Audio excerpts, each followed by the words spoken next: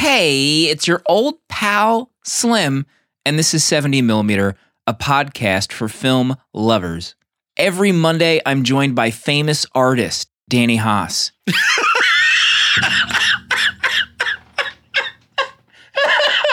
And spiritual advisor Protolexis. Some things in life are bigger than stars.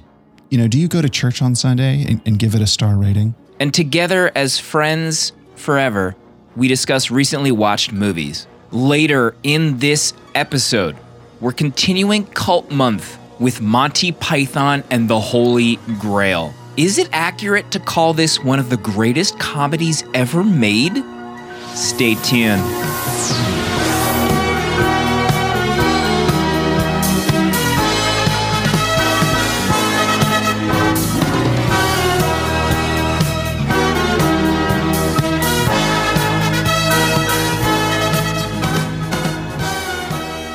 Protolexis, spiritual advisor on this podcast. You know, he's been known to dabble in the computer space, and he's been hard at work cooking things up. He hacked somehow the Letterboxd API, and when I say hack, I mean got legitimate approval to use it. So before anyone freaks out, it's a Unix system. Is that like Red Hat? That's a computer reference, Danny. That's a What are you talking to me like that for? Proto's been working the past few weeks on something pretty cool, and we just added a link to it in our website at 70mmpod.com. You know, remember a long time ago we did that episode of Star Trek, and we referenced vaguely the computer intelligence by the name of V'ger. So there's a link on our site. Proto, can you walk us through what you've been cooking up on this special page? I just knew that with the Letterboxd API, we could have a little bit of fun and create something that was special for our patrons. So I got in there. I experimented. I dabbled. I explored. Excuse me? I traversed the code. And I got in. The ties that bind Letterboxd. Yeah, and I put together a little thing we're calling V'ger. So it's a page where you can go to on our website, and it will show you what movie we're currently doing, what we're going to cover, and it'll give you a listing of all of our patrons. Everyone who is a subscriber to our Patreon is included in our Discord. If they have a Letterboxd account, it will link up and you will see your rating right there with all the other villagers. And it gives an average rating for the patrons who have watched the movie. So whatever movie we're covering. And it does it for all of our episodes. You can go there, you can look at it. So you'll see what the average rating is in our community. You know, you can see these, you can see stars on letterboxd.com, but this is a way to like close the scope of it. So it's just to our patrons. And then it also gives the first line of the review for everybody that's covered the movie. So it's kind of fun. It's a fun way to like jump on there. If you're like, oh, I wonder what so-and-so thought about, In the Mood for Love, you can just go there, click it, see our star ratings, what our averages are, and just what the review was saying. And then it all links back to Letterboxd. So if you want to like read the rest of someone's review, it's there. Then there's also this cool thing that I threw in there, the watch list roulette. So the idea here, there's a search bar at the top. You can put in your username or someone else's if you wanted to, and it'll pull up their watch list of all their movies. And then you can play roulette where it will randomly select one of them for you. So if you want to watch a movie, but you don't know what to pick, you can play a little roulette if you're feeling lucky, and let the V'ger pick for you. Can I just say, it's almost been worth the amount of time we've lost Proto to Apex Legends for this tool. Proto has been MIA in our Apex nights for weeks. And I just have to give props, first of all, putting this together. That watch list feature, this is legit right here. You put this on Letterboxd's website right now. First of all, Proto's probably going to have to move to New Zealand to get a job. We'd lose him for Apex probably permanently. But I'm using this thing. You looking for a movie to watch, type in your username, hit roulette. Guess what? I'm watching Mean Streets, Martin Scorsese, according to Roulette right now on our website. My gosh. There you go. Bravo, Proto. Bravo. And we got a lot more plans. So there's a lot more that we want to do with it. And that'll be coming down the pike as we add more features. If I can keep up the pace here. I'm laughing at Mel's GIF in our Discord that you can also join at 70mmpod.com. The GIF game is on point tonight, just to start off the show right now. Yeah. God, what a show we have. The feature presentation, Monty Python and the Holy Grail. This is the big one. A lot of people say this is the greatest comedy ever made. Ever. Period. Wow. And we'll find out if that's true later in this show.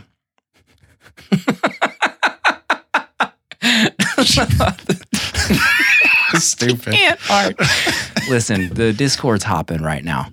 Danny, you've had a busy week of not watching movies. You've been like on assignment somewhere off the grid. Just, living in the mountains for a week with the family, hiking. Living life.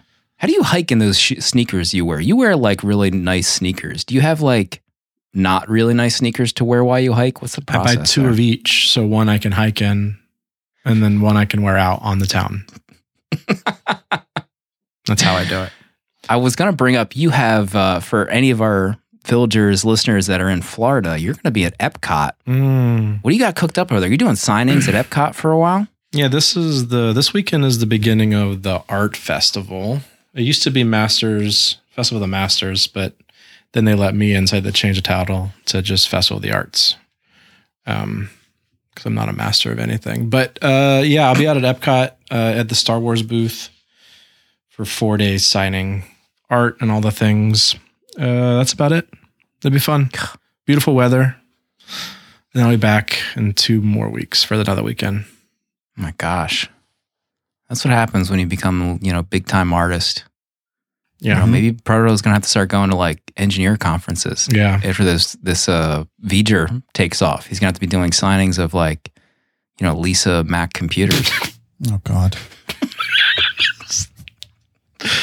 Oh God. Stupid. Why? I think that's so funny, but just laughing at yourself. I love it. I am. There's some other things we got to get to. We mentioned our Patreon, how V'ger's hooked up to our patrons. And again, you can find that at 70mmpod.com. But we usually do exclusive Patreon episodes, usually once every month and a half, 2 months. So we have a pretty nice library of episodes cooked up in there. Batman Returns, if you want some more of that Keaton hairline, that episode is in there. Shin Godzilla. Shocking ratings in that episode from one of the hosts. Twilight was the other one. Twilight. So there was a lot of emotions running high during our Babes in Toyland episode because we let the villagers vote for that. But we're bringing it back, okay?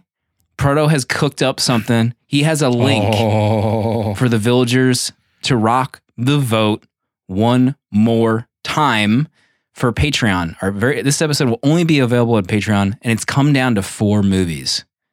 4 movies that didn't win. They're back previously for the Patreon vote. And it's down to The Matrix. It's down to The Thing, Flash Gordon, and Speed Racer. This is the losers bracket. Yeah, this is redemption. There was a lot of broken hearts, hurt feelings that still, I know, haven't healed completely. Flash Gordon. Do you guys remember that period? I felt Do you remember bad. the tears, the pain? Well, this is the time where we could do, you guys could do the right thing. Please don't leave it up to us. Please no ties. I'm not voting again. But this is March Madness. This is a bracket, so it's head to head. So this round 1, they'll pick the winners of this first round, where it's Speed Racer versus The Thing, and then Flash Gordon versus The Matrix. And then next week we'll announce the winners of those 2 rounds, and then it'll be the final 2 movies. So this is all up to the patrons here, what they want to hear. Redemption time for one of these movies.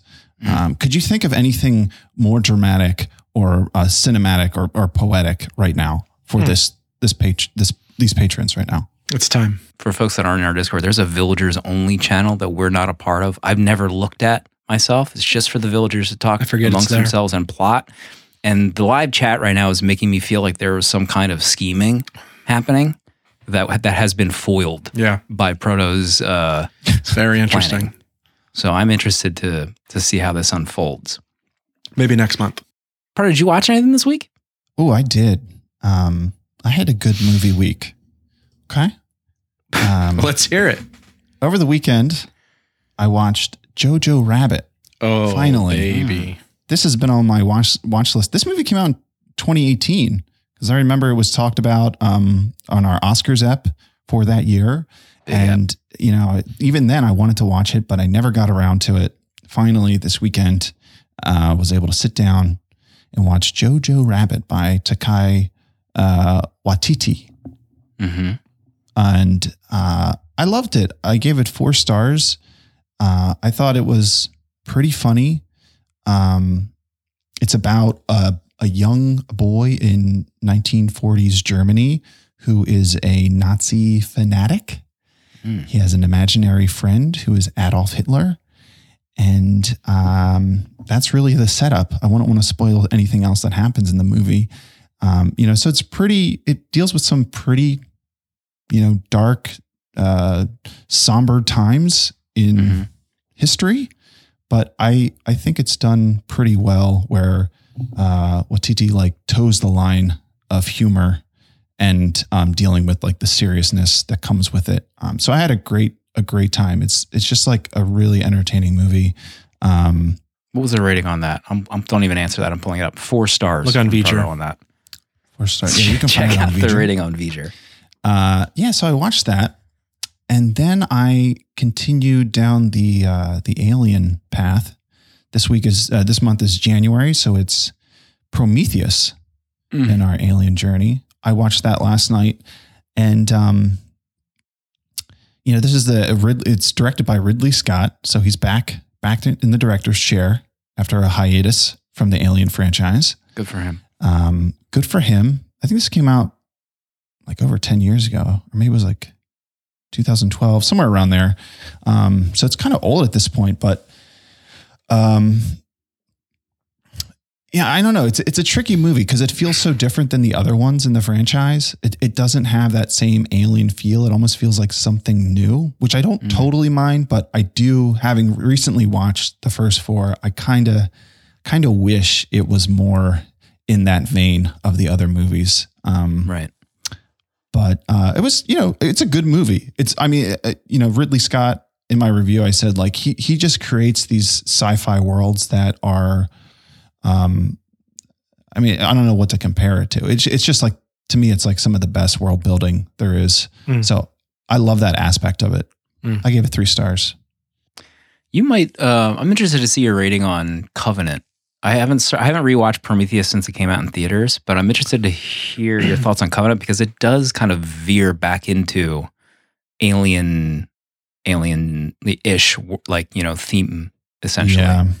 So I'm interested to get back to that one because I really liked it. I think I might have given that one 4 stars. I can't remember. Yeah, I think I liked it too. But yeah, having the backstory of the other movies fresh in my mind, I'm looking forward to revisiting it. Before we move on from Proto's movies, I don't see a review rating for JoJo for Matt. I haven't seen JoJo. You haven't? No. That one escaped me in my viewing last year. Was talked about a lot, but I don't know. I just wasn't in the mood to watch that one for whatever reason. Oh my. Okay. Yeah. You want to talk about not leaving a rating on something? No. Let's talk about Proto's other views this week in the Star Wars universe. Return of the Jedi, not getting a rating from Proto. Can you elaborate a little bit on that? Some things in life are bigger than stars. And I just didn't really feel like it was necessary.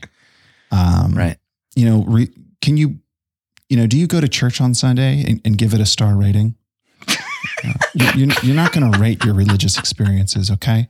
So I didn't feel comfortable doing that. It's personal. And Sean is alleging that you fell asleep while watching. That's why I can get a star rating. Chat. Well, I mean, if we can just keep it between us, there are certain movies that you throw on and then it takes you maybe a couple weeks, couple months to finish. And you kind of just want to, in some way, want to log that experience. I get it. Let's see. What did I want to talk about? First, I mean, there's big news in the at Slim house, first of all. Oh, my. Let's get into it. Let's just get into it right now.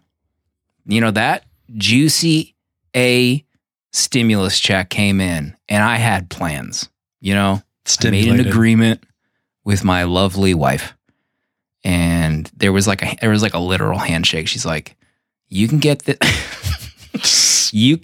this TV if you promise not to buy anything else for the rest of the month.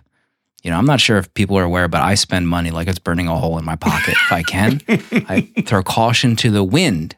So I got myself a TCL 50-inch 4K QLED with Dolby Vision and Atmos, and that's sitting in my office right now.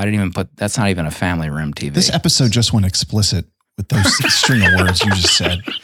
God. So first of all, if you can imagine the grief that on my son's face when he saw me bring home a TV and I went directly back into my office that already had a TV. He was not happy about that one bit. He was stewing.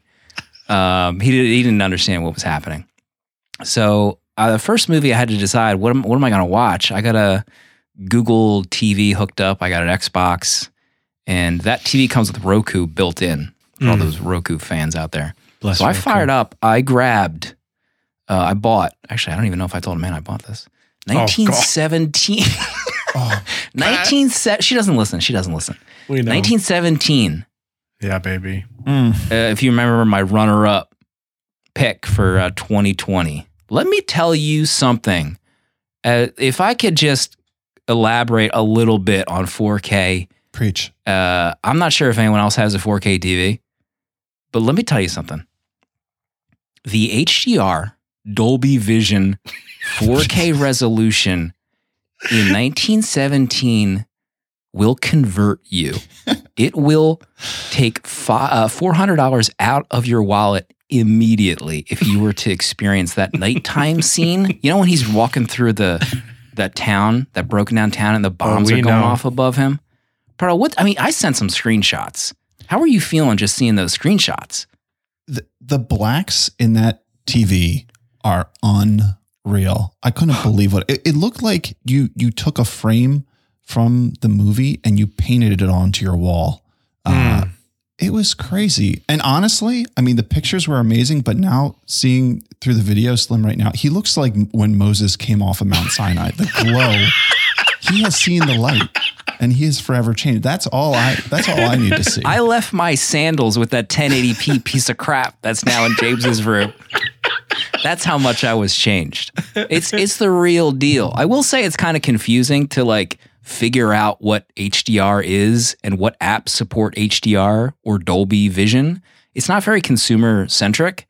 Like if the average Joe just buys a 4K TV, they probably aren't even setting that up correctly. They don't have HDR on. They're using some podunk SD app. It's a mess. And I consider myself a techie, so to speak. But I also watched Blade Runner. Oh my God. I fired that up. Are you kidding me right now? That movie in 4K. And then I also watched the sequel, Blade Runner 2049. 3 stars. So that's where I'm at right now.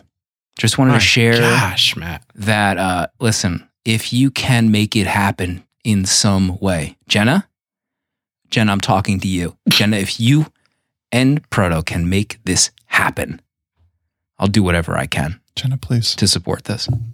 How can you ever go back? Like, can you watch a movie not in 4K now? I went downstairs and Amanda was watching this 1080p family room TV. And I told her, I was like, Amanda, I'm going to be frank with you right now. We're going to replace this TV in the long term with a 4K TV. So those were movies that I logged on Letterboxd, my 4K Dolby Vision trademark symbol experience. And Letterboxd is our favorite social media site.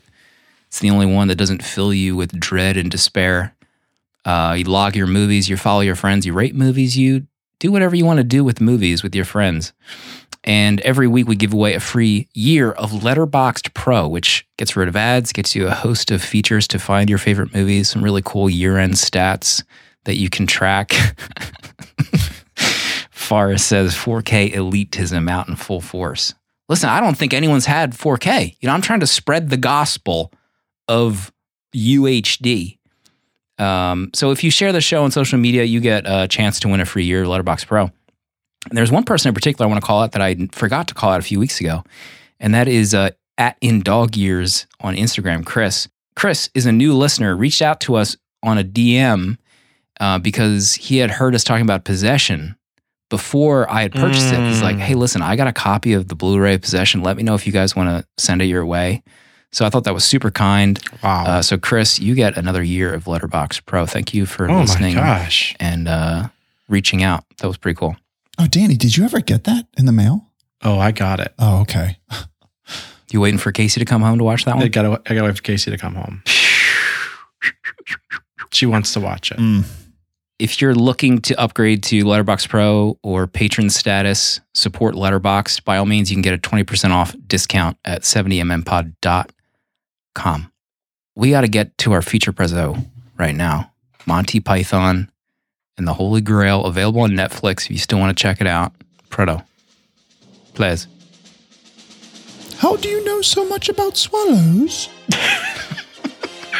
King Arthur, the king of the Britons, is on a quest.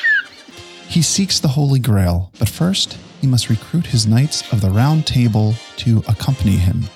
Once assembled, they will travel to Camelot, but decide to leave because it is a silly place. But fortunately, Arthur encounters an old man who gives him a clue to the whereabouts of a clue that might lead them to the place that may have the Grail or may not. We aren't really sure. Along the way, they break the fourth wall, but then they rebuild it. But then they break it again, and they build an addition, install a skylight, and attach a balcony.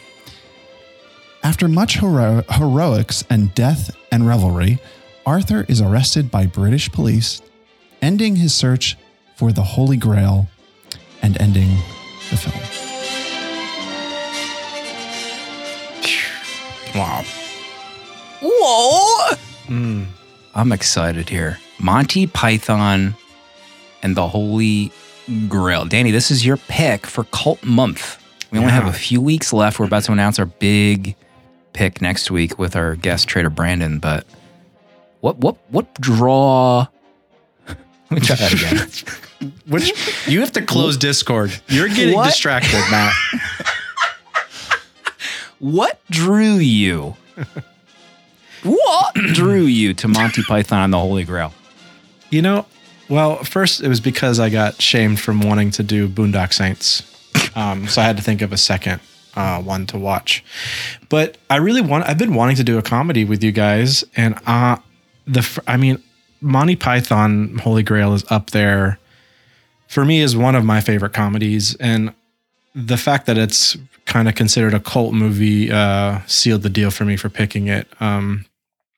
It's just my, pardon this phrase, it's my cup of tea when it comes to comedy. Is that a British reference? Sorry. I only have a couple British references, and that's one of them. And it just pushes all my buttons. It's the performances, the ridiculousness of it. It's just so funny to me. And it's smart. Like, it's not like, this is not like shaming any sort of comedy. Like, it's Shame just, it. it's Shame just, them. no, I don't want to, because comedy, I feel like, is the most subjective genre of film, in my opinion. Like, it's either going to make you laugh or it's not. And if it doesn't make you laugh, then you're just not going to like it. So, like, for me, like Adam Sandler movies, Jim Carrey movies, that kind of funny, it just doesn't really work for me a lot of the times. Steve Martin. So this is my kind of funny. It's just, and so I just really wanted to do it with you guys. Mel's referencing Hot Rod in chat. I loved Hot Rod when I saw it. That's got some Monty Python-esque moments. Danny, I love that you said that about comedy, because before it came on, me and my wife, we kind of gotten back into Jerry Seinfeld's comedians in cars getting coffee. So we've been watching that, and we just watched the Howard Stern episode. Nice. And which was actually really interesting because he takes Jerry totally out of like Jerry's normal zone. Oh, and he's like the only person who does it. It's really fascinating if you watch that show. But they were talking about comedy, and Jerry had this great line. He said, "Comedy is more personal than food." And I thought that's a great way to like think about comedy, because it is so true. Like, just because you don't find something funny doesn't mean it can't be funny or like it's not good. Right. It just really isn't your thing. Yeah. And to like, I think to be upset that somebody might not like a certain kind of comedy doesn't really make any sense, because like if they find it funny, they find it funny. And there's so many different brands of comedy that I just, I just thought that was great. And I'm glad that we're aligned in that way. Lat Daddy says he tried showing it to his wife and she tapped out after the bring out you dead scene. Oh my God. After he bashed the dude in the head, she was very disturbed. She didn't make it to the beating the cats to death. Berta, do you remember the first time you saw this movie? I wasn't sure if I'd ever seen this before. I knew I had seen scenes, and I was like, did I sit down and watch this or like watch part of it? But this is my first time sitting down and seeing the whole thing. I have not seen this all from beginning to end. So a lot of this was new to me. Of course, like The Knights Who Say Knee, The Black Knight, and The Rabbit. Like, I was all familiar with this. I've seen those before. Yeah. I'm not dead yet. I remember growing up with this movie on for some reason. I can't remember why. I don't remember if my brother had a VHS or if this was on, the Comedy Channel on loop, or some channel had this maybe. And I just remember, there's a lot of bits in this. Everyone knows a bit from this movie, a quote, just a flesh wound. She's a witch. There's so many. And this was also the first time I think I sat down to watch the whole thing in a sitting. It was actually harder to write notes for this and like not miss, a comedy beat or like a quick cut or something. There's so many quick cuts, and there's so much. One of my first notes was there's so much stunt humor in this. And I remember you could trip someone in a video and have them drop something, and it would be the funniest thing I've ever seen. There's so many moments where someone just like gets hit in the head and drops something, and I'm just cracking up. I don't know what it is about that type of humor, but it's all mine. And the amount of like quick cuts with the audio playing, like a shrubbery,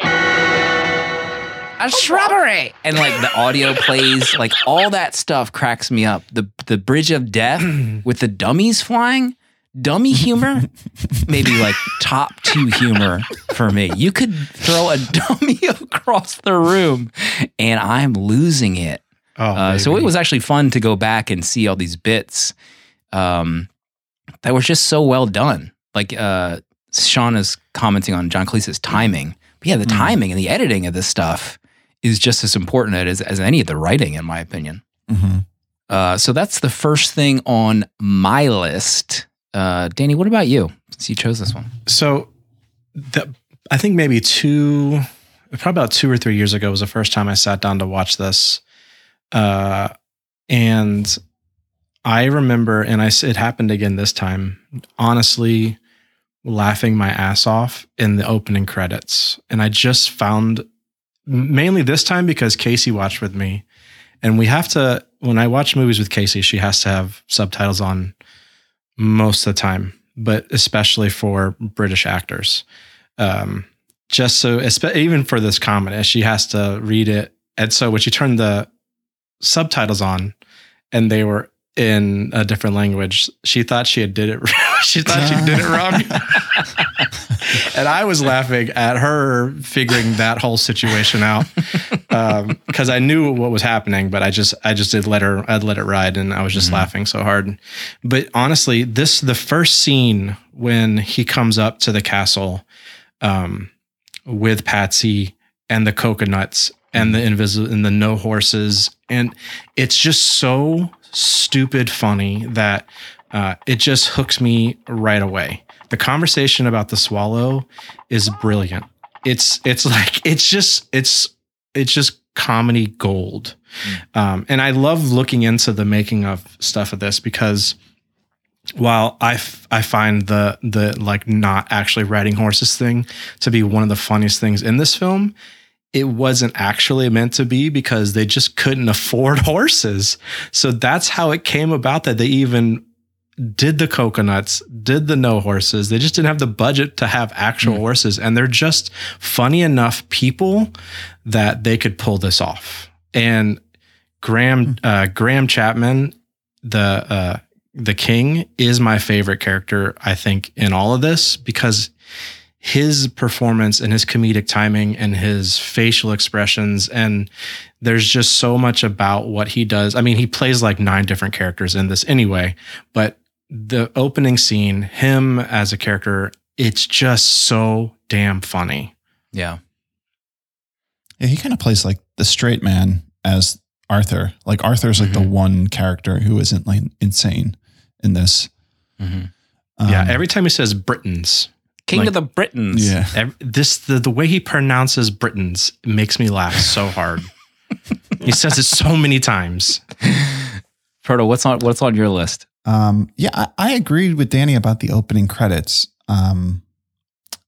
They were funny, and of course, they do this thing where they take things kind of too far. Like they let a joke linger too long, and you're like, you kind of fall back. You're like, okay, it's not funny anymore. But then they like just keep going with it, and it like circles back to being funny again. Yeah. There's a few moments like that, which is really hard to do, because comedy is hard to hit it, period. But then also to like go like to take screen time to risk going too far with a joke.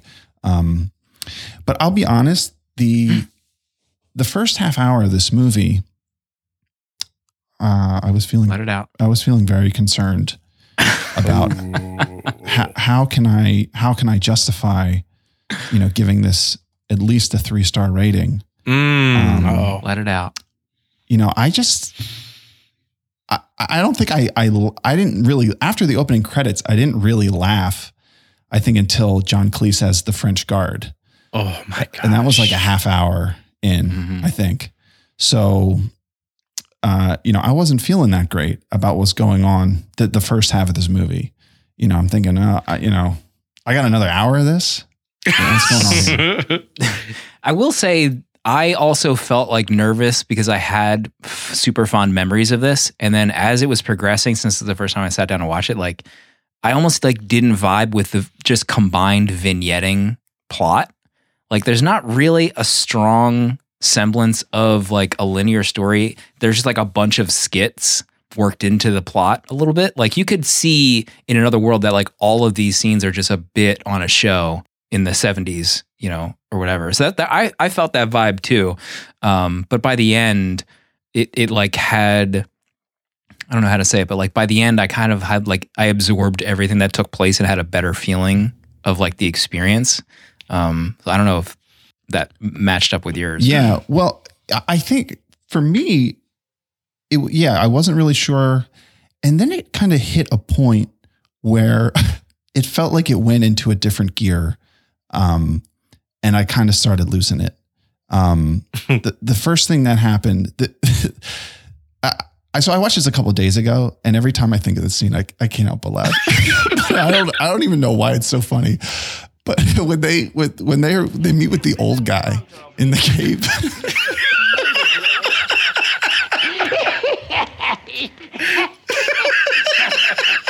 He's losing it. It's not even near the mic. God. And he just starts laughing each time. And then he disappears. I couldn't hold it together anymore. Like that just killed me. I don't even know why. And it like came out of nowhere. This guy, where he's laughing and then he disappears and then like suddenly they're sitting in the forest. And I was like, like it's just so random. And for like whatever they did with the timing, that guy's laugh, like the way he looked was just like perfect. And like then like the next 4 or 5 vignette scenes that they did, I just thought were like absolutely killer. Yeah, one of my quotes, some of my other quotes that I wrote down were Sir Bedivere. You know, when he's the mustachioed one, it's like coming out of his mask, I think. And when he tells the story about how to determine how someone is a witch by using like the duck and the weight of wood, and Arthur walks by and like interrupts and like, you know, wows him with his knowledge. And he's like, after the end of this, when they run off with the witch, he's like, "Who are you who are so wise in the ways of science?" Cracking up at that. Just like the rudimentary joke about what science was at that time just always gets me. It was cracking me up. I actually watched this. We watched it as a family. So James was watching this too. This is his first time. And I tried to figure out a way to explain to him what to expect or what to like look for in this movie.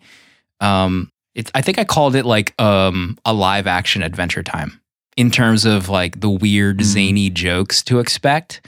And he actually kind of liked that analogy because he was cracking up at a bunch of scenes, like the bunny scene towards the end and Sir Lancelot running scene. Oh my God. That is probably one of my all-time favorite comedic scenes. He has to rewind that like 3 times. That's another thing with just like hilarious editing and timing. You know, it's like a dumb joke. I think this is like a Hot Rod scene that is just like this. I haven't seen Hot Rod in a while. Maybe Mel can confirm. But just him running over and over again and then like a quick cut of him stabbing those guards. Is hilarious. Oh my gosh. Going right into that scene though, the massacre at the wedding is... I mean, it's Cleese's moment to shine, but it's so good. I mean, he already did with the French stuff, but I think that scene is hilarious. I mean, it's hard for me to pick a scene that I think is one more fun than the other, but the way it's just so cheesy too. Like he's killing all these people, but the sword's not even touching them. And the way they fall, it's so ridiculous. And then he kicks the bride. When he kicks the bride, I'm in tears. Like it's so stupid. Like he doesn't stab her. He doesn't try any other way to kill her. He just kicks her and knocks her off. And then when you see her again, she's like bleeding out. Yeah, they're just like the scores of like She's dying people at the bottom floor when he walks back down, and the dad comes up and tells him what he did, how many people are dying. Gosh, yeah. I like kind of recovered from that scene, but then like, man, when he goes back out, and he starts killing all over again. I lost it. Oh. I mean, even the lead up to that scene with the son getting married, like the bit with him telling the guards to guard him. It's so stupid, but it's another one of those ones where it goes on just too long, but it still circles back. Yeah. I mean, even when he gets up there and he discovers that it's not some sexy woman that sent him the letter. Yeah. I got a letter. The letter hitting him in the chest, I think is Eric Idle's character. He's like, "Oh, a message, sir." He's hit with an arrow. Oh, my chest hurts. Amazing moments. Every song they sang for Sir Robin is so ridiculous. I love the Sir Robin songs. They kill me. Brave, brave, brave, brave Sir Robin.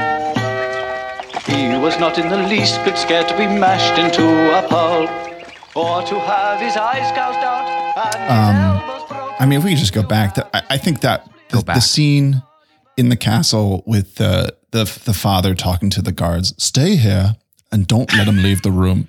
That, oh my God. I had to pause the movie because I couldn't breathe. That whole thing just totally wrecked me. Mm-hmm. And then even the scene where what's his face? I don't remember this guy, but the guy who goes to Castle Anthrax, and that whole scene. I mean, that is so hilarious, and I love how they don't say like why they actually have to rescue him from great peril, other than he is like the pure. So they're like rescuing him from all these women, but just like even that gag, like the way they like look at all these classic stories. And turn them on their head in some way, and then just play off of that. It's It's just brilliant. It's so great. I mean, the bunny, well, actually, even right before that, Tim the Enchanter, when he reveals his name, he's like, there are some who call me Tim. So I was reading about that, and I think Cleese made it up on the spot. He had like a super long name and then just decided live to call himself Tim. The bunny rabbit scene was cracking me up as a kid, and it definitely did for James on this viewing. Oh, yeah, I bet. Where he was talking about how this is like a vicious beast, and look at the bones that it's leaving. Like, you're not going to be able to defeat this rabbit. And one of my all-time comedic deliveries is when Arthur sees the attack. Also, just the stunts in this movie crack me up. Where the knight gets his legs chopped off. They're like the worst looking stunts in history. They're obviously dummies. And there's the dummy just like collapsing with no head. And King Arthur's like, Jesus Christ! That is one of my all-time moments. I was dying again watching this. I think I might have even rewound it. That's how he reacts when the cow comes flying over the wall too. Yeah, it's the best. Oh yeah, that was the first the scene where they catapult all the animals, the French, over that castle. Oh my God, I was not expecting that. Mm-hmm. That was hilarious. So funny. Some of the things I read up about their choices for the themes, like the throwing the cattle and stuff, is based on like actual things that happened and were, because the 6 guys that make up Monty Python are like Oxford and Cambridge graduates. Mm-hmm. So they're very smart, and they were using actual, military things that happened where they'd throw these cows that actually were diseased on, as a battle defense. So it was pretty funny that they'd use this in the movie. It's funny, when I watched, I grew up, I watched the DVDs of The Simpsons early season, and I would always listen to the director's commentary. So that's how I learned a lot about the writers, but they're all like nerdy Harvard grads too. I think even Conan O'Brien is as well. So like the entire writing staff were just like the biggest nerdy, smart dweebs. So it's funny how that's the same thing with Monty Python. I was like I'm glad you said that, Danny, about the ending, because the ending felt so weird how it kind of just like cuts off. And even the gag with the police is where they arrest John Cleese. That was pretty funny. Yeah. A lot. But other than that, it kind of, I mean, when they first kill the guy, the historian. Yeah, the historian. That's pretty good too. But yeah, the ending is so strange, but it would kind of make sense. Like if they ran out of money, it's like, all right, we just got to wrap this up somehow, And it makes you wonder, like, did they have a scene where they actually would get the Grail and, have jokes for that, of drinking out of it or whatever? Yeah, there was plans for a huge battle, but they ran out of money and ended up, those people you see at the end are like friends and family that just decided to come out that day. And there was a point where even they needed more they needed more funding for this film. And they convinced Pink Floyd, Led Zeppelin, and Genesis all donated like 20,000 pounds to keep this film going. Wow. I saw that. That's so crazy. Yeah, it's wild. Let's see if I have any other notes here. The shrubbery, cutting down of a tree with a herring. Amazing. James was cracking up. He wanted me specifically call out those were his 2 favorite scenes. The Book of Armaments for the hand grenade. When he was reading from that book for like a page. Oh my God. Amazing. Yes. I mean, the stunts, I remember specifically him pulling the helmet out of one of the knights, the Black Knight, where he like puts his foot on the helmet and pulls his sword out of the guy's head. I have like I have like clear memory of that scene. So those are all of my notes. I was actually thinking, I still think this is a weird movie. Like if you were to watch this movie in modern day for the first time, I wonder what, like, having no recollection of any of the quotes or anything about Monty Python, I wonder what the normal average viewer would think of this movie. This is one of those things where, like, the nostalgia factor kicks in a little bit, I think, even though this created some of the humor that I have today. So it allows me to still like laugh hysterically at some of these scenes. So it's like a vicious circle. So this is probably still a 4-star movie for me, even though I also was like at the beginning of this movie, like, oh geez, am I not going to like Monty Python and the Holy Grail after all these years? It is a little like sloppy in the vignette storyline, but I still had an amazing time cracking up watching this. Have you watched any other Monty Python stuff? I was thinking Life of Brian, I know is like considered one of the all-time favorite or one of the all-time comedies, but I don't remember anything about that movie. I'm not sure if I have seen that. Life of Brian? Yeah. It's I was thinking we should do like Blasphemy Month and do like Life of Brian and The Last Temptation of Christ. Oh my God. Wow. Because I mean, Life of Brian is basically Brian is born the same day as Jesus, but he's mistaken for the Messiah instead of actually Jesus. And it's pretty funny. I mean, I thought it's pretty good. Farrah says Dogma. Man. Ooh, what a month that would be. Kidding me right now? Lord. The meaning of life is amazing, says Mike. Meaning of life is good too, yeah. What's your rating, final thoughts on Monty Python, The Holy Grail, Danny? Yeah, I think as a film, it's probably a 3.5, 4-star film, but for me, this is a 5-star movie. I really laugh so hard at it. It's so funny. The comedic timing and the comedic genius of the Pythons, they're just great. They're funny. Watching this was my first Python, and it's what made me go back and watch some of the Flying Circus stuff and their other movies. Mm-hmm. So yeah, this is a 5-star comedy for me. And it goes probably, it could be one of my favorite comedy. It really could. I mean, I can't think of much more other ones at this moment, but for me, The Holy Grail is just up there. You know, it's funny you mentioned the Flying Circus stuff. I think I grew up with the Police Squad stuff instead of Monty Python. Like I remember seeing this movie a lot, but I definitely drifted into Naked Gun territory. Yeah, I can as see I grew that. older. I didn't really track any of the other Monty Python stuff. I mean, they're the reason we call things spam mail. It's just like they did that. Like that's just amazing to me. Proto?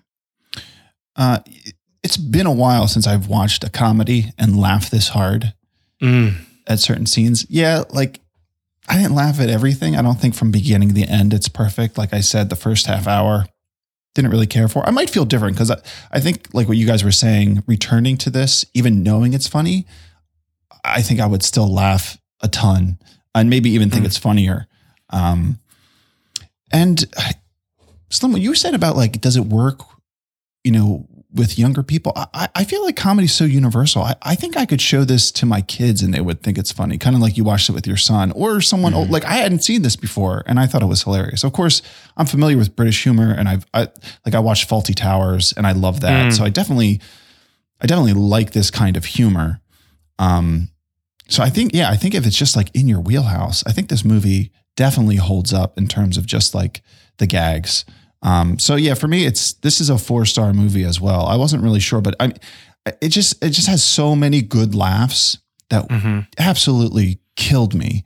I mean, if a comedy can do that, give you 3 or 4 amazing laughs, then for me, it's 4 stars.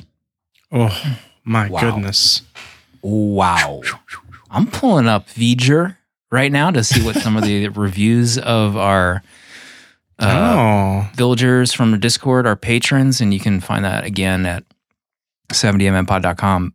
Alex, this was my first time seeing this. It had me cackling from the opening credits onward. Yes. 4 stars. Mikey P is not coming up. Mikey P just watched this for the first time. Is Mikey P here? Did he send us anything here. about what? I think this was the first time I saw it. Dot, Unless he was trolling me. That might be a bug. Oh no, it is ... Let's see. Mikey, please. Absurd, intelligent, and hilarious from Jay Whale. Mike, who has sent a voicemail, so I'll skip his review. So many great scenes. The Siege of the Castle by Sir Lancelot just gets me every time. That's from Sean. So those are just a few. Mikey P wrote ... in his actual review. That's not a bug. Mm-hmm. Get Mikey P over. What is he doing? Is he here? Ian just showed up in chat. He's wreaking havoc. So that is... He said, let's move on. So let's move on. Wow. Mikey P didn't like it. Okay. That's official, I guess. I take back comedy isn't for everybody. And it just... Wow. Sheesh. Oh, it's no stars for Mikey too. So there you go. 0 stars there you go. On Monty Python and the Holy Grail from villager Mikey P. maybe we'll get into that a little bit later, but we have to keep moving on. We have a lot to get to. Next week, we'll get to that later. We'll save that. We got some voicemails to get to. If you got me excited. Next, we have to get to our voicemails. You can leave us a voicemail, email message, or a letter at 70mmpod.com. You'll find links on how to do that. So let's see what we got here. Dear friend Tim comes in with a letter. Over the holidays, I made eggnog, spritzers, and maybe ingested edibles. Good for you, Tim. Then I emailed 70mm and or Bat and Spider, I think. Gave the recipe for eggnog spritzers, seltzer water and eggnog and rum, and talked about how many times I've seen White Christmas because one of these podcasts talked about it. Or I sent that email to a random family member. Sorry if I offended anyone. Great talk about Beastmaster the Crow White Christmas. Bing Crosby beat his kids. That's from Tim Hamilton. Oh my God. I know Dale over at our producer Dale and Dale at Bat and Spider. He watched White Christmas for the first time. So wow. I think he was emailing Dale. Our dear friends. Well, Dale is producer on this show. We're happy to have Tim confuse the two. It's an honor to be confused with Bat and Spider. Mikey P, I said I didn't want to come back to this, but Mikey P in chat saying that's not my rating. Cut this out. So there's still a lot of questions about this. A lot of open questions. Beastmaster episode was Bat and Spider, but we did do The Crow. God, I would love to do Beastmaster. So this email comes in from Ed. In episode 42, you guys were wondering why the T-1000 did not emulate John Connor in order to easily kill him. The T-1000 could only become an object of relatively equal size and volume. That's why. There you go. I will say that this past week we were fortunate enough to be featured in the Pocket Cast app, and the Terminator episode was getting mad hits. Mad hits. People saw that and was like, I want in on that episode. Thanks for the email, Ed. Let's see. We got some voicemails to get to. Let's get into it right now. Hey guys, this is Ghost Hunter Dave. Sorry I don't call enough. It's been busy lately, with work and the kids. But you guys are out there just doing the Lord's work, watching these movies and then talking about them day in and day out, or at least once a week, which is a big inspiration to me. I've had no time, it seems like, to do anything since this whole pandemic started. And on top of that, I feel like I've just had a hard time talking in general. Do you ever run into that where you just don't talk to people enough, and then once you start talking, you have no idea where the conversation is going to go or what your next sentence is going to be? It's been a roller coaster in my life. And it's just nice to see that you guys are still out there carrying the torch for conversation and film. I've recently found a little bit of time to go through some of the backlog of episodes, and I have to tell you, it has been rekindling my love affair with cinema. Every episode I listen to, I immediately have to fight the urge to go and rewatch some of these great films from my childhood. Terminator 2, The Fly, Halloween, Jaws, Invasion of the Body Snatchers, Spider-Verse. I have so much to say, but yet I've forgotten how to talk. So I'm going to keep it short. I'm excited for Cult Movie Month so we can finally hear what the 70mm guys think of the Brotherhood of the Traveling Possession. And your most recent movie, The Crow, a staple of every angsty high schooler's youth. I had a friend of a friend that bought this movie on VHS when it was initially released. He paid upwards of $100 for it because at that time, that's what you paid for these things. If you ran a video store or something like that, it was the only place you could get it. And this guy went for it, as we all should. Lastly, I want to conclude this by saying, Danny, your artwork has just been phenomenal. I just recently became the proud owner of several of your prints, and I encourage all listeners to do the same because they look glorious hung up on your wall in those 12 by 12 inch record album frames.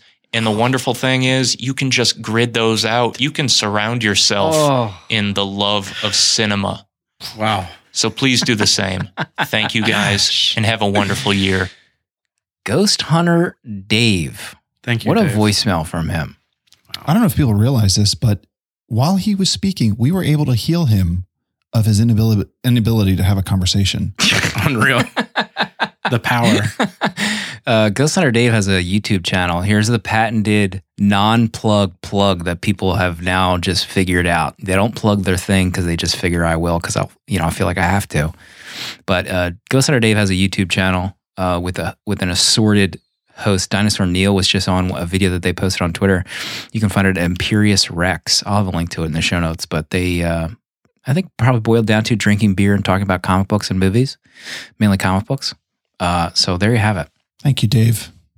He showed a video of the artwork in those frames. They look legit AF in there. Unreal. Art's good. He talked about if we ever had a problem talking with people. This is fun, something that Dale and I have talked to several times. Dale and I enjoy each other's company so well that when we hang out, because we never feel like we have to be on and talk about anything. So when we hang out, we could just not say anything for like 4 hours straight and just sit and BS around. It's a delight. True friendship. Yeah, my best friend growing up, we used to be on the phone and sometimes we just want to talk. We just like stay on the phone, but just if we didn't have anything to say, we wouldn't say anything. And you just silence is all right. It's like we're just sharing the same space, we keep the lines open. Is this Vomer? You talking about Vomer? No. Danny was listening to Vomer on that drive home from his secret on assignment location, if I recall correctly. You want spiritual. You drive through the mountains listening to Vomer. My God. I'll have a link come to down a Vomer mountain as well. Oh, In the show. Let's get spiritual. link it up. I'm running out of link space this episode. We got 2 more voicemails to get to. Let's do it right now. Hey, this is Steven. It's been a little while since I called. I wanted to get a message in before the coup destroys any possibilities of podcasting. I'm delighted you guys are talking about the Holy Grail this week, a long favorite comedy of mine, though it for sure plays to a specific kind of comedy taste, and I had friends in college who hated it. Even thinking about certain scenes makes me laugh to this day. I actually used material from it in a series of blog posts I once wrote about product management. Oh my God. Boring, I know. I expect 4 stars from Danny because his laugh is perfect for this humor. 3 from Slim with a few snarky comments thrown in. Whoa! Probably 3 from Proto, who finds us all beneath him. Wow. Mostly I called to tell 2 quick family stories about this movie. We watched it with our kids when they were ages 7 to 12, and boy howdy had we forgotten a few scenes, like Lancelot in the castle. Oh, yeah. That led to some awkward questions, I can assure you. Sure is. But before we'd ever shown this to our kids, in fact, the whole reason they wanted to see it was because when they were little, when we all went camping, I would tell stories about the movie around the campfire. Every night it was, did I ever tell you about the troll at the bridge? Oh. Or, do you know the tale of the Black Knight? Or, Oh my Daddy, gosh. tell us about how you know if someone is a witch.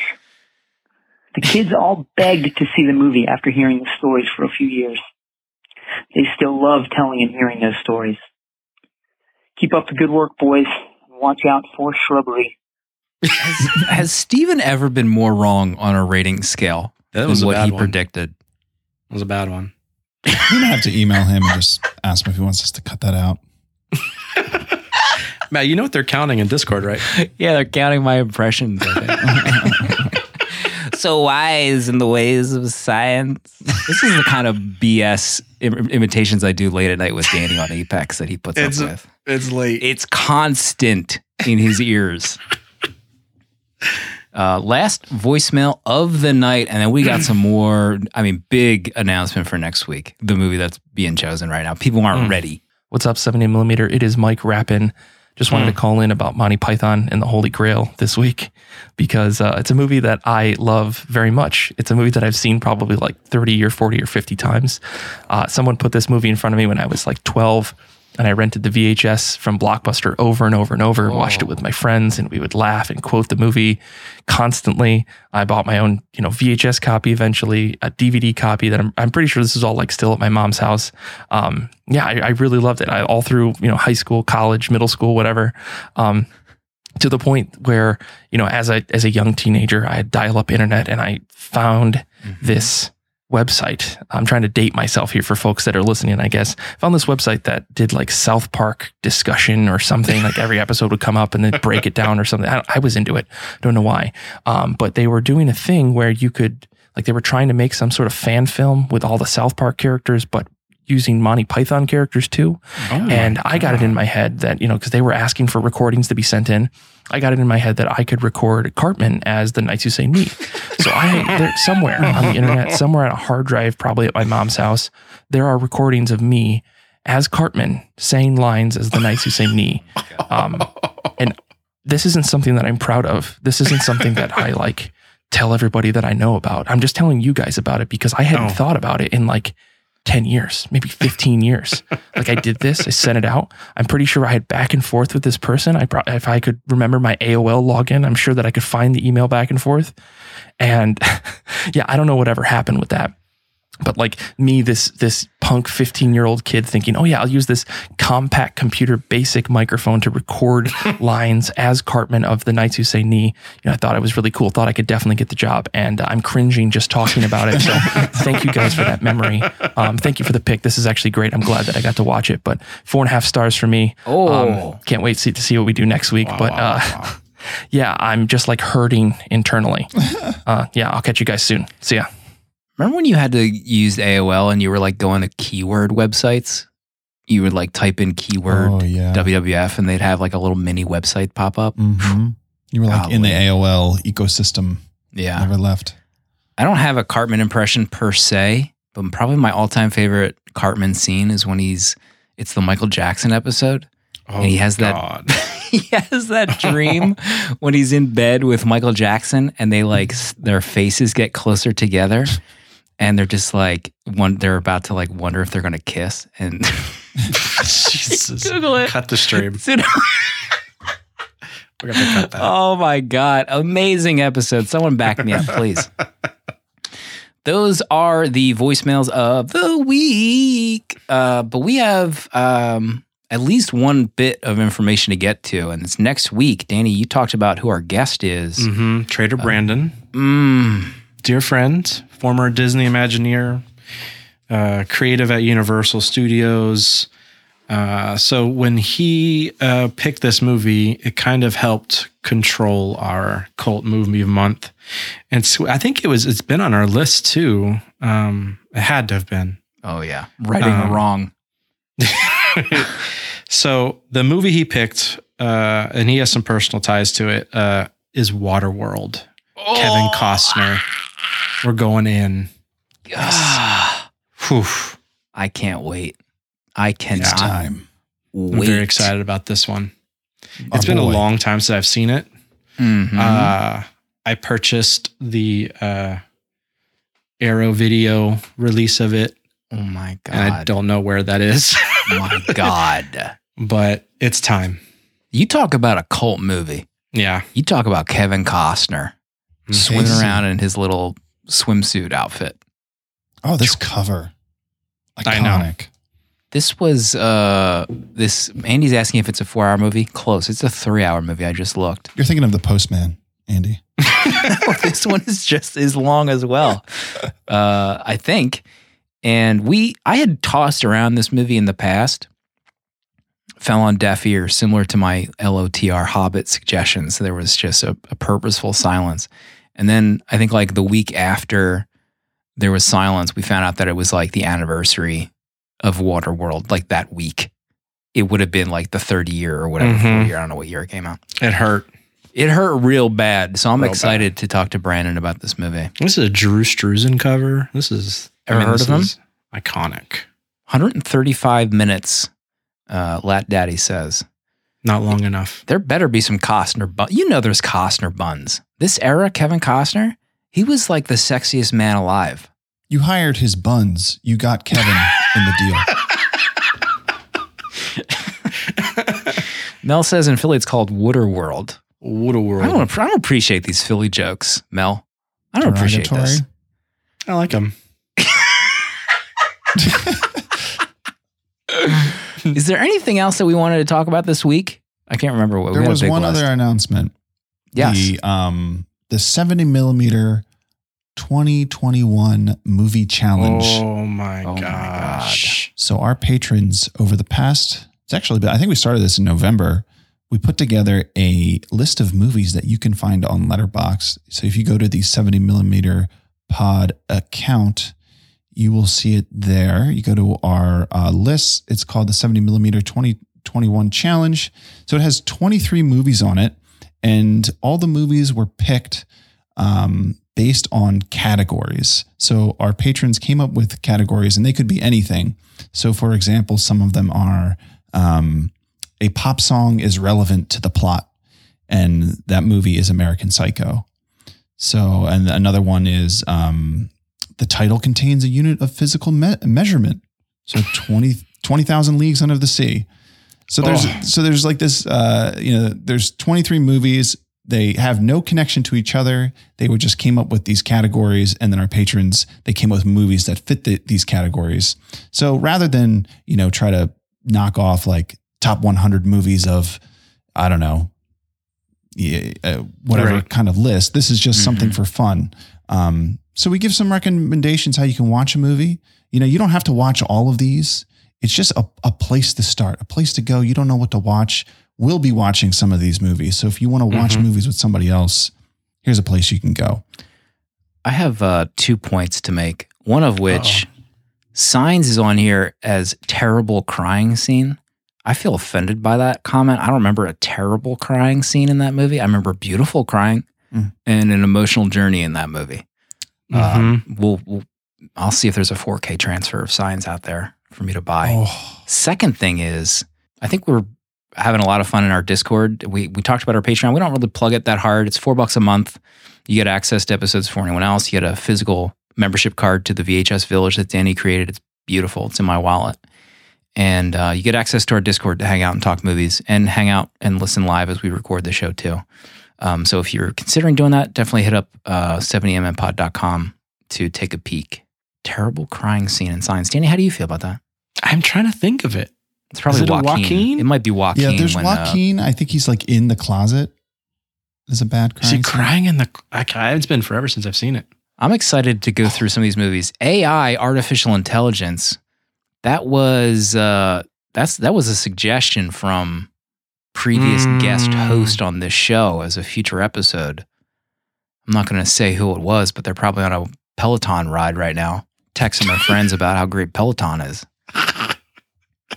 Ex Machina, the movie that made Oscar Isaac's career? Question mark?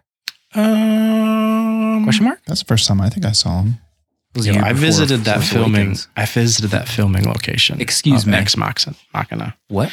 I went to that hotel in Norway where they filmed his house, and it is mind blowing. He says weird flex. I'm flexing on you right now, Andy. Flexing on Orlando right now.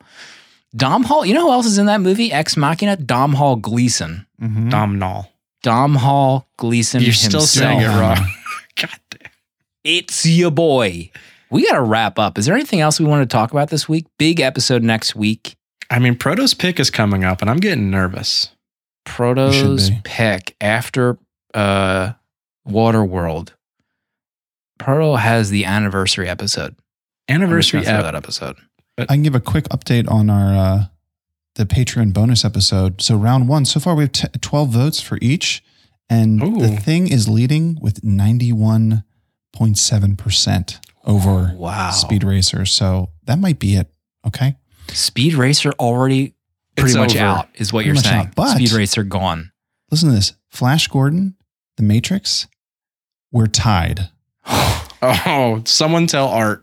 It's over. Art just had a heart attack right now. He just fell into his fire pit. He stumbled into his fire pit. Oh, Art. What an episode. Monty Python and the Holy Grail. Next week, Waterworld. It's not streaming anywhere unless you have Showtime. So it's probably going to be a rental. I checked. It's not on YouTube, FYI. Big week next week. Proto, do you have any closing thoughts as we exit the studio and into the outlands of Apex Legends? I want to give some application for everybody out there this week. We're talking about comedy. We're talking about humor, laughing. You have people in your life. If you can, just this week, try to make one person laugh. Get out there, be proactive, make someone laugh, bring joy to their lives. And also, you yourself, let yourself laugh, release it. Life's funny. You can find a laugh somewhere and fit it in, get a laugh in. You'll feel better. Can we get a live, laugh, love unisex jogger in the store? Right on the Proto's face. We'll see everybody next week.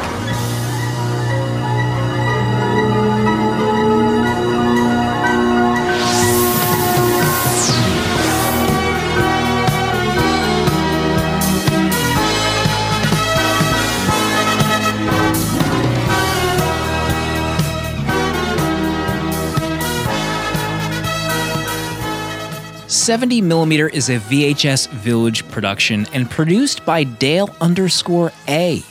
Original artwork provided by Danny Haas and spiritual guidance provided by Protolexis. Prints and other merch are available at 70mmpod.com. This episode was mixed and edited by me, Slim. You can support our Patreon for early access to episodes, discounts on merch, a physical membership card mailed to you, and access to our Discord to talk movies with other villagers. If you'd like to support our friends at Letterboxd and upgrade to Pro or Patron status, you can do so with a 20% off discount at checkout on the web using the code 70mm. Goodbye.